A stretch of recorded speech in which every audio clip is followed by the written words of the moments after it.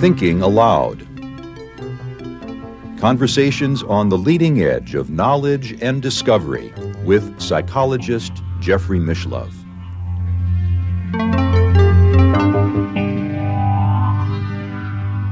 Hello and welcome. I'm Jeffrey Mishlove. Today, we'll be exploring altered states of consciousness and enhanced human functioning.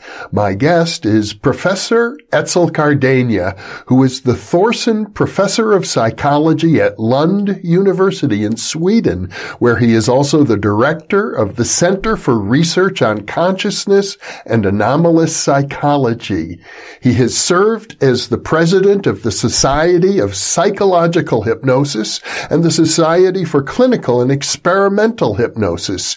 He is also the current editor of the Journal of Parapsychology. In addition, he has edited several anthologies, including Altering Consciousness, Multidisciplinary Perspectives, Varieties of Anomalous Experience, and Parapsychology, a Handbook for the 21st Century.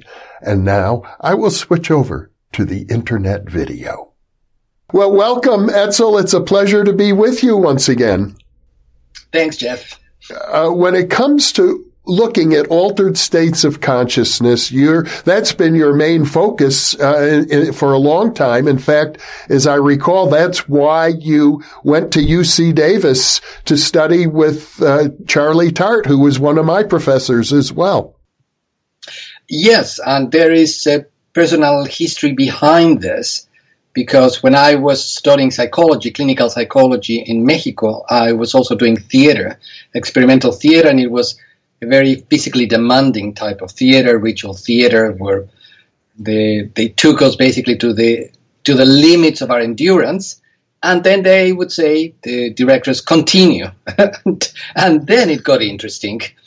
And just by doing a lot of mindful effort throughout that, I suddenly realized that I was able to do things that I would ordinarily have thought I would have been unable to do. So in a sense, this paper on altered states or altered consciousness and enhanced functioning is the product of what happened to me back in Mexico decades ago while I was doing experimental theater. And then I realized that the people in my professors in the psychology program had nothing to say, didn't know anything about what was happening to me. Not that it was happening continuously, but the extraordinary events. So I thought, well, I have to find out someone who can teach me something about this. I know practically it happens. I know that I'm able to endure pain that I thought I would not be able to do, that I'm able to endure a lot of effort that I thought I would not have been able to do. And the only people I found at that time were Robert Ornstein and Charlie Tart, or Charles Tart. Back then, of course, it was Charles Tart. So I wrote to him from Mexico as I was finishing my clinical studies and said, I have read, I think, all of your papers. And I was so naive because I probably had read about 6 or 7 of his papers, not more than 100 at that time. But I thought, well, 5 or 6, that must be about everything he has published. And it took me a while, but I was able finally to persuade University of California, Davis to take me, and he to take me as his student, because I was his last UC Davis student. He did not take any other after me. So maybe he just thought, I don't want anybody else like him anymore. And he stopped at that. With regard to that paper that was published in a mainstream journal of the American Psychological Association, I was struck, first of all, by the title, because the first thing you refer to is, I think, derangement, that the majority view in psychology was that altered states of consciousness represent a derangement of normal functioning, not an enhancement. Correct. And the derangement comes really from a translation of a letter by the great French poet Rimbaud, where he said in order to be a visionary poet, or in order to be a visionary, you have to derange your senses. And in his case, the the morale is mixed, because on the one hand, he became, at a very young age, 18, 19 years of age, he had revolutionized poetry, not only French poetry, but poetry overall. And he was done with it around 21 years of age. And he got into drunken brawls and all kinds of drugs, got into fight with his married partner, not married to him, but married to his wife, and then became a trader of ivory and slaves. So he was an extraordinary poet, and at the same time, he was a very disordered individual, at least as far as his life. He died young. So in some ways, he would exemplify what some might say, well, if you get into an altered state, or if you pursue that, you're going to end in very dire straits. And I thought, well, no, that is not necessarily the case. That can indeed happen. We know that people get addicted to drugs sometimes, not psychedelics, but other drugs, because they want to change their state. And they are not enhancing anything. They are wrecking their lives. But I wanted, in a sense, to emphasize the other side. Are there some ways in which people who end up having unusual states or cultivate them in a long time, there are some ways in which they enhance their functioning? And I would say the answer is quite clearly yes. Well, I suppose in addition to Rimbaud, you have the example of Samuel Coleridge and his great poem Kubla Khan, which yes. I understand was written under the influence of opium. Yes, and if I recall well, he said that he had that vision in a dream, and he had just transcribed what he had seen, which was a romantic embellishment, because there are some drafts where you can see that he was really editing what he was saying. So he wasn't just transcribing this vision that he had. And Coleridge had also a difficult life. He was drug addict, had a number of problems. So, and at the same time, he ended up producing some of the most extraordinary, stronger, intense, beautiful poetry of his time. So he was right there in that very thin edge. And at times, particularly I think later, he fell. But yes, he was, another great example of someone who in some ways was able to profit from the visions he had, but was not able to be wise enough to keep in check the drug addiction and other disordered life alongside with his relationships and so on that he had. Well, the use of altered states of consciousness to achieve ecstasy or artistic accomplishments or athletic performance goes back to ancient times. Yes, there is an extraordinary book by a good friend of mine, Julia Justinova. She's a classicist in Greek culture. And what she has done has to bring together all of the various traditions, writings of the great philosophers of the time. Plato, certainly, even though he may have the reputation for being just a logician, a very cold, analytical person, and he shows that in the core of this search among the classic Greeks to find a greater understanding of reality, altered states were a primordial path. It wasn't just logic, not even close to. I mean, for example, there are the Eleusinian mysteries. We don't know much about what happened, but it certainly appears as if altered states of consciousness were a very important part of that ritual, and all of the leading citizens of ancient Athens went through those mysteries.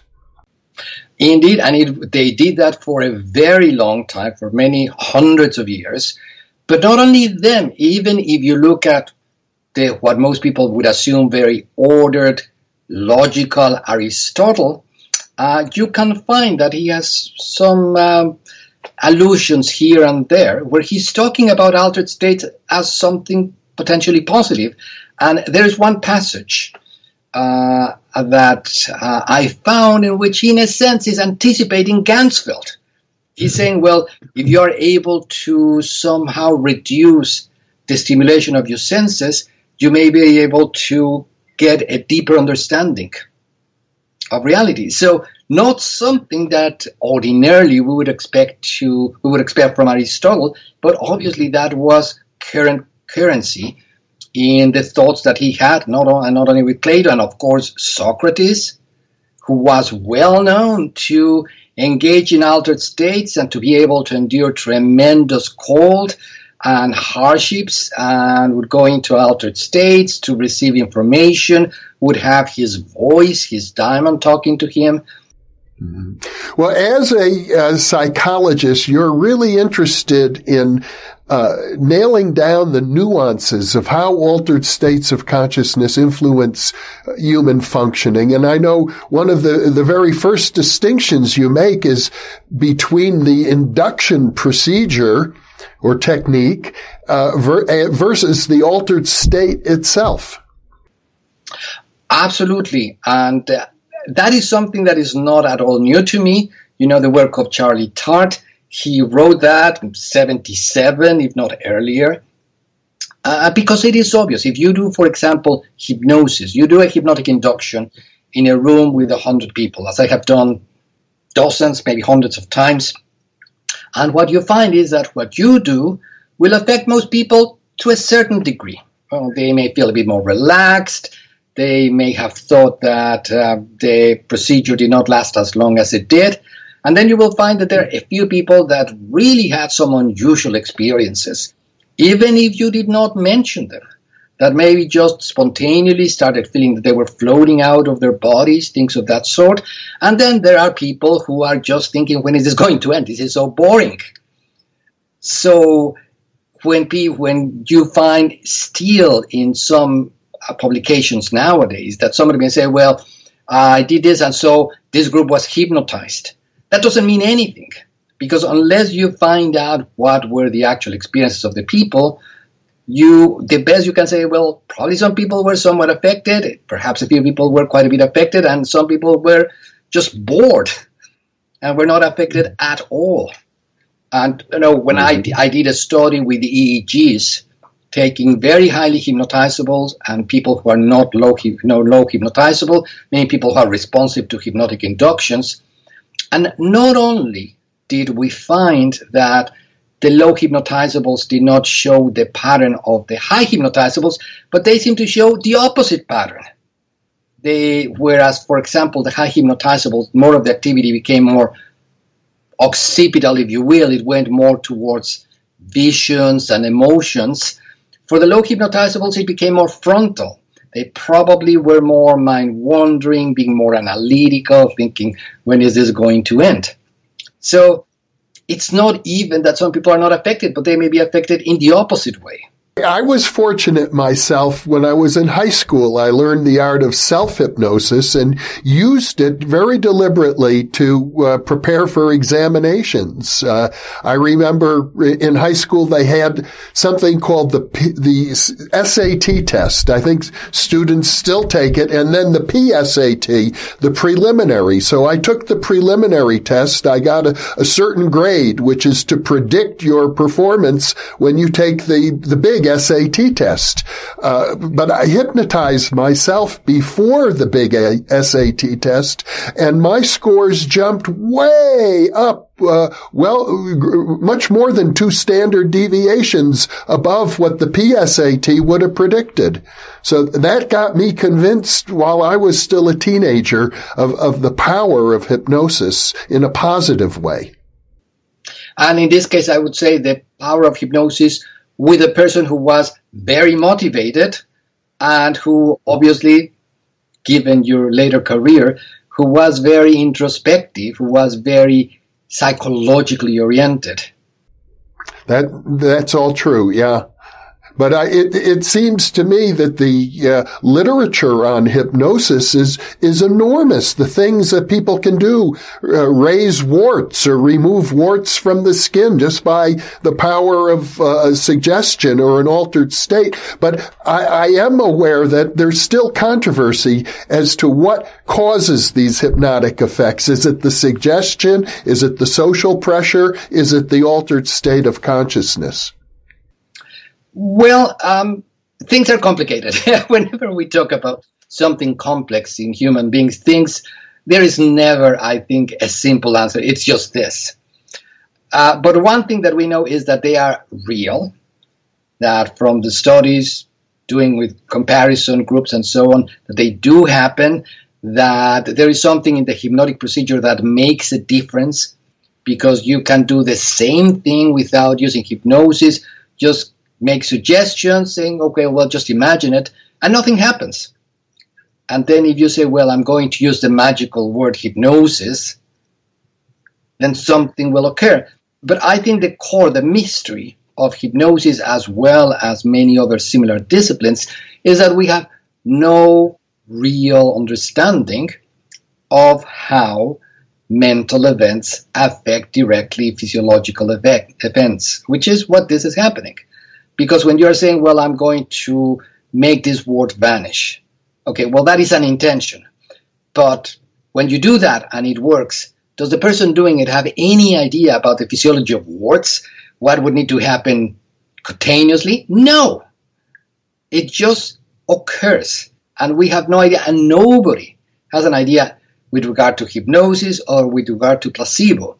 So you may have some people, including Charlie Todd and other people, who may say, well, maybe there is a psychokinetic effect of mind affecting directly matter, but that just moves the question one level farther. Okay, but how does that happen? And we really don't know. It does seem to me that one similarity between hypnosis and psychokinesis is that they seem to be goal-oriented. As you pointed out, we don't know the mechanism of how a wart would be raised or a wart would disappear. But if you tell a person or give them the suggestion, a highly suggestible person, it will just happen. And similarly with psychokinetic instructions, the instruction seems to result in an effect related to the goal, not the mechanism. Exactly. And just what you were saying now, if you go back to the work of Helmut Schmidt, he tested this directly. He would have people try to affect a very simple random mechanism, and they were able to do it better than would be expected by chance. And then he just changed the mechanism so that it would be very difficult and complicated and so on, and it worked the same. So the issue did not seem to have to do with how complicated or simple the mechanism had to be affected. It was just, indeed, the intention of what do I want the outcome to be. And once I know that, sort of the material causes in the Aristotelian sense do not matter. It just happens. Mm-hmm. Well, since we're talking about Helmut Schmidt and parapsychology and psychokinesis, one of the strongest findings of your paper is that altered states of consciousness seem to be psi-conducive. They enhance psychic functioning more so than our ordinary consciousness seems to do.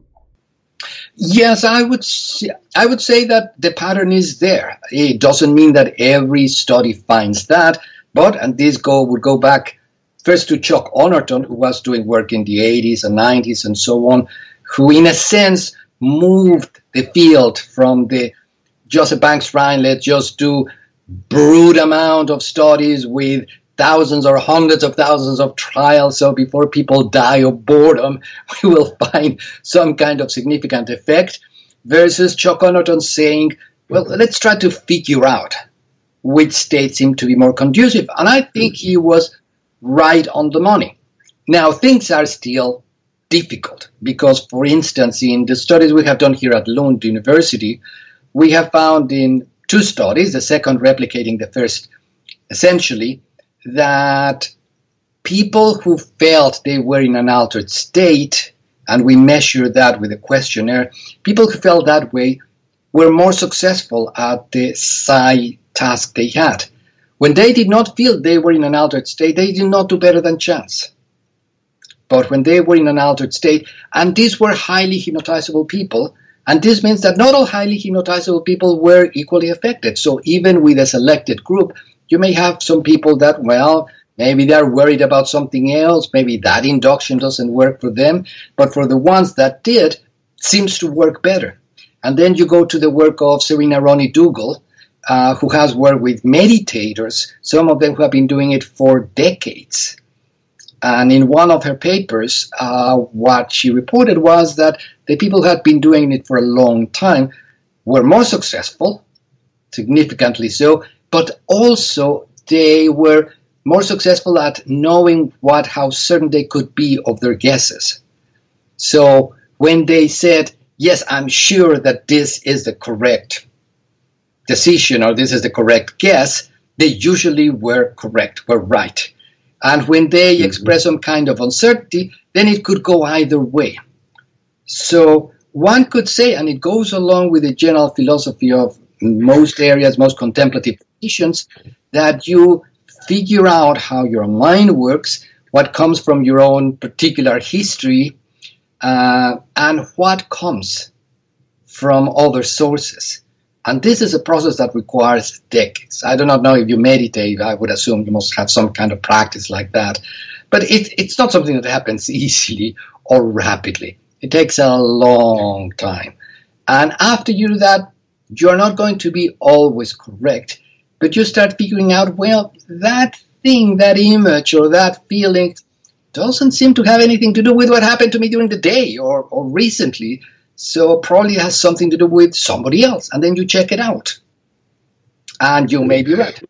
You're describing now what could be a very complex experimental procedure. First, you have an induction. Then you want to measure, somehow get a report from the person as to how effective that induction procedure was. Then you've got an ESP task, which could be something that a person in an altered state is not really inclined to do in the first place. And then you add on top of that what is sometimes known as a confidence call. How confident were they in the ESP guess? So all of that could sort of pull a person out of the altered state that you're trying to create in the first place. Correct. And one needs to calibrate these aspects very carefully. And I think one of the problems we have with psychology or parapsychology is that we make a number of assumptions that are incorrect. One of the assumptions is, well, we have a group and they are essentially the same. No, that's not true. And we're going to do something with these people who are basically passive. No, that's not true either. Some of them are more motivated. Some of them will want to do the thing you want them to do. Some of them will just want to be there to get a cinema ticket because that's what they get from doing our experiments here in Lund. So you have a lot of different motivations. And one of the things that is difficult is that you're not able, or at least it is very difficult to have one person that you can test for a long time again and again and again. So that you create first a good bonding, and second, the person and you start figuring out what works best for you. So, and maybe this is unsolvable because we have very complicated and difficult lives. So I know that if I ask student participants here, well, I would like you to do an experiment for 2 hours, they may do it. But if I ask them, would you like to do 10 experiments of 2 hours each? They're very likely to say, thank you, but no, thank you. And probably that's what you would need to do. And that's what the people back in the time of the Society for Psychical Research, end of the 19th century, beginning of the 20th century, could do with their mediums, Mrs. Piper, Mrs. Leonard. They spent a lot of time with them. So they were also able to figure out what happens in what circumstances do these people do not seem to be successful, in which circumstances do these people seem to be successful. But that took a long time. It is like becoming a somewhat at least competent violin player. It is not going to happen in 2 hours or even in a weekend. Now, I know William James once wrote that progress in parapsychology, and I think he was also referring to states of consciousness as well. We can't expect to see progress decade by decade as in other disciplines, that this work is so deep we have to look for progress by the half century or even by the century. Now, I wish we had more William Jameses. Maybe this would go faster, but that a person of that genius just comes once every 100 years or less. Now, it's interesting because in your work as an experimental psychologist, it's very difficult. It's very painstaking. There's so many variables to take into account. But I remember in my student days at Berkeley, I was once invited by the University of California swim team to come in and give a talk on parapsychology. And they weren't interested so much in the research. They're interested in the practical applications. And this was the national championship swim team, and they were just eager for anything that might help them have just a slight edge. So, the idea that altered states and parapsychology might be useful, they just gobbled it up. They were very happy to learn about it. So I would think that various parties or groups of people engaged in practical pursuits might be more interested in your research than other experimentalists. Well, I haven't been approached by the Swedish Olympic team, but you are right, insofar as, particularly with those very select people, even just a small advantage can make a big difference. I once heard a TED Talk that was just giving the amount of people, the champions doing the 100-meter race. And in decades, it was like beep, beep, beep, beep, beep, beep, beep, beep. The difference was something that was even difficult to discern. But that just fraction of a second made a difference between, let's say, a Bolt and the person who came fifth. So, yes, one would expect that if things became a bit more open, one should be able to say, well, this is one possible path. In a sense, it is happening, but mostly with business, because I know that I think you have interviewed Joe McMoneagle, and he works for business people, for people who are looking in oils and so on. And I know I have heard Joe say in some conference that even though he may be perhaps the most successful remote viewer in history, that at his best, he is right about 50% of the time.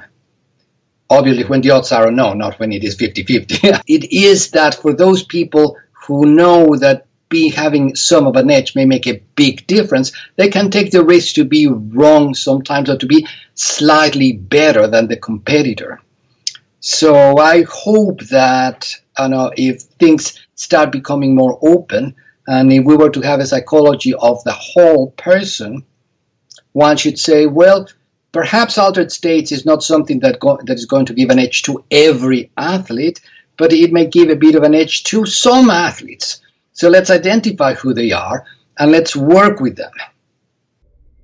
You brought up Joe McMoneagle, who is known as maybe the most famous remote viewer. But one of the interesting things about all of his accomplishments and those of other remote viewers, to my understanding, they claim that they do it in a normal state of consciousness. Some of them even are smoking cigarettes or sitting at their desk while they're doing remote viewing. They claim that this is everyday consciousness, at least many of them do. Others say, well, it's a mildly relaxed state. But the data from remote viewing suggests, a very high degree of psychic functioning in the absence of an altered state of consciousness. Yes, absolutely. And I do not see that as a contradiction to my main tenet, because my main tenet is not that alterations of consciousness are going to be necessary for everyone. And I would again go back to hypnosis. There is dear friend passed away some years ago, Ted Barber, T.X. Barber. Most people misquote him. They think, he was against hypnosis. No, he wasn't at all. He was a very thorough person, and at the beginning, when things were done sloppily, he came and said, no, this is the way they should be done so that we know better. But towards the end of his life, he came with a theory of hypnosis, and he said, well, the thing is that maybe we need to think that there are different theories for different people.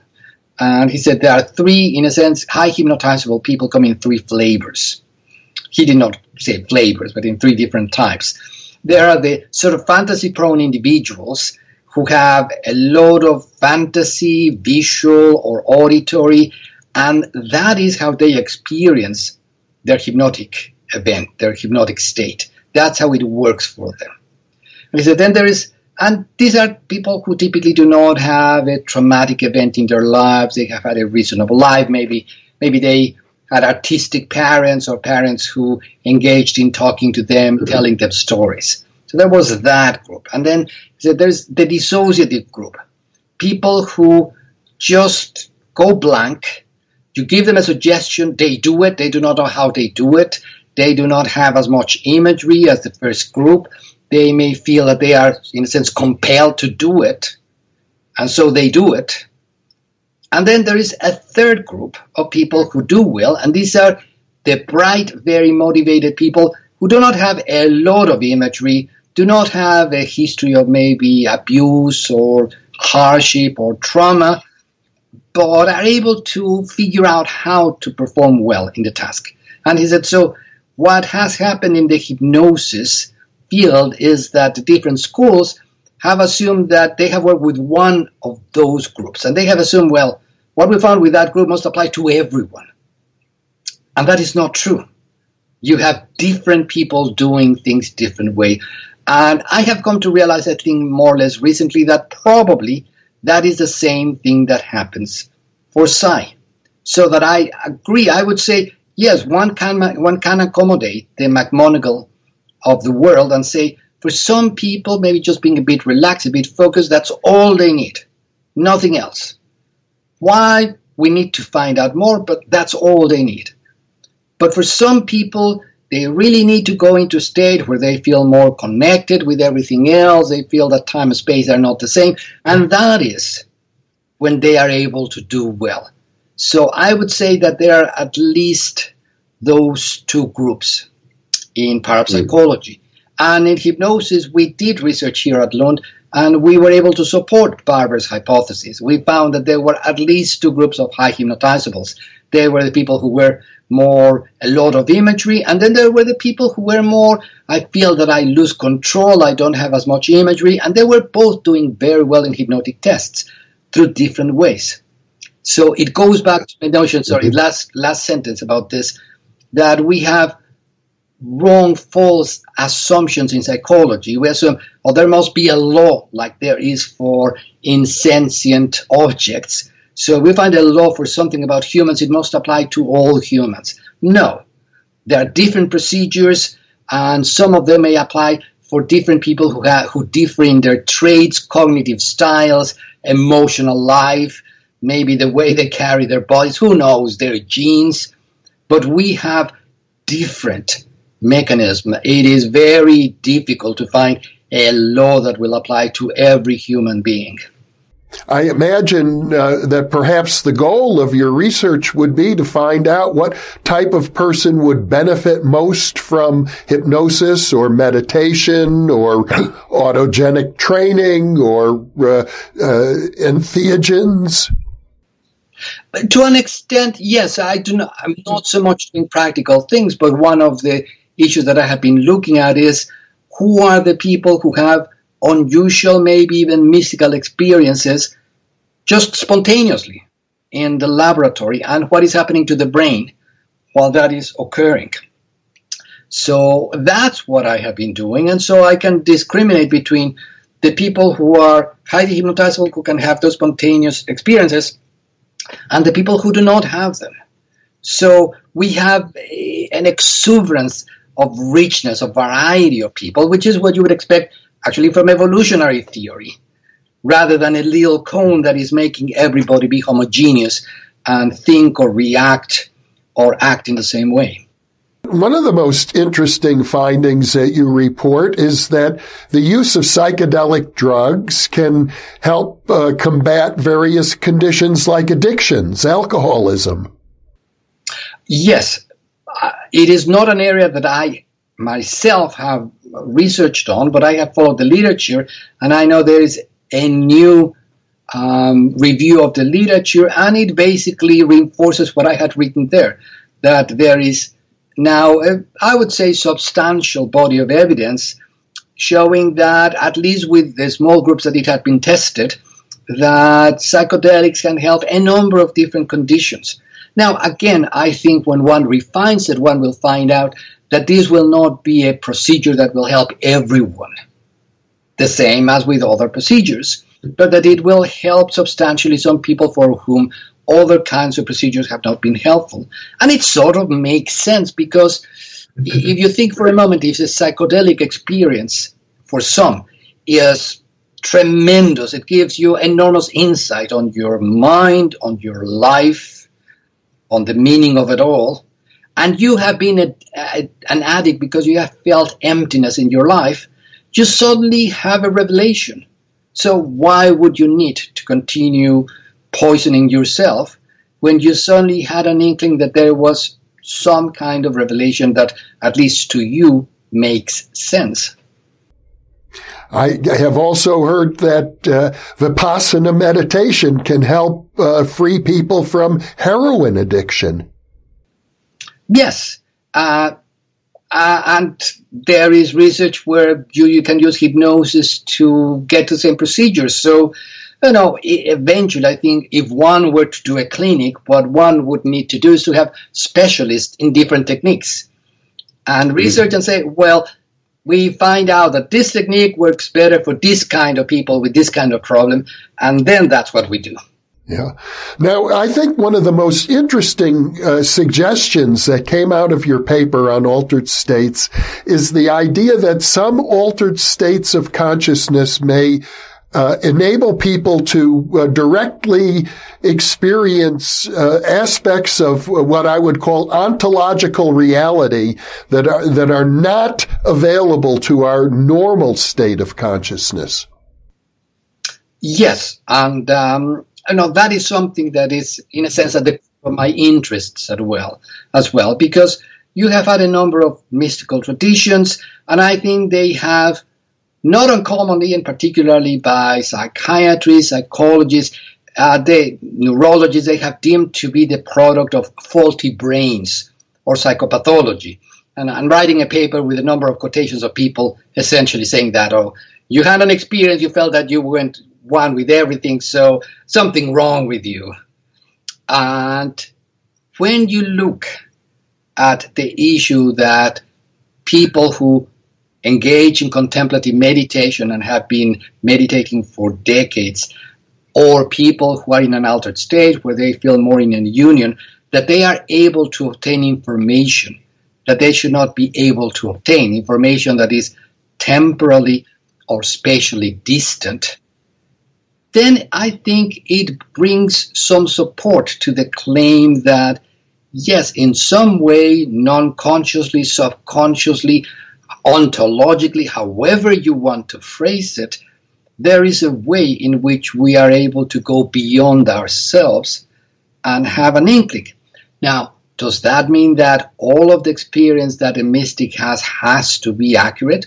No, the same way that not all of the experiences of a person in an ordinary state have to be accurate, but it states that there is some evidential support for a person saying, well, I have had an enhanced vision of reality. I have been able to find out something that is demonstrable that I should not have been able to find out from my restricted body.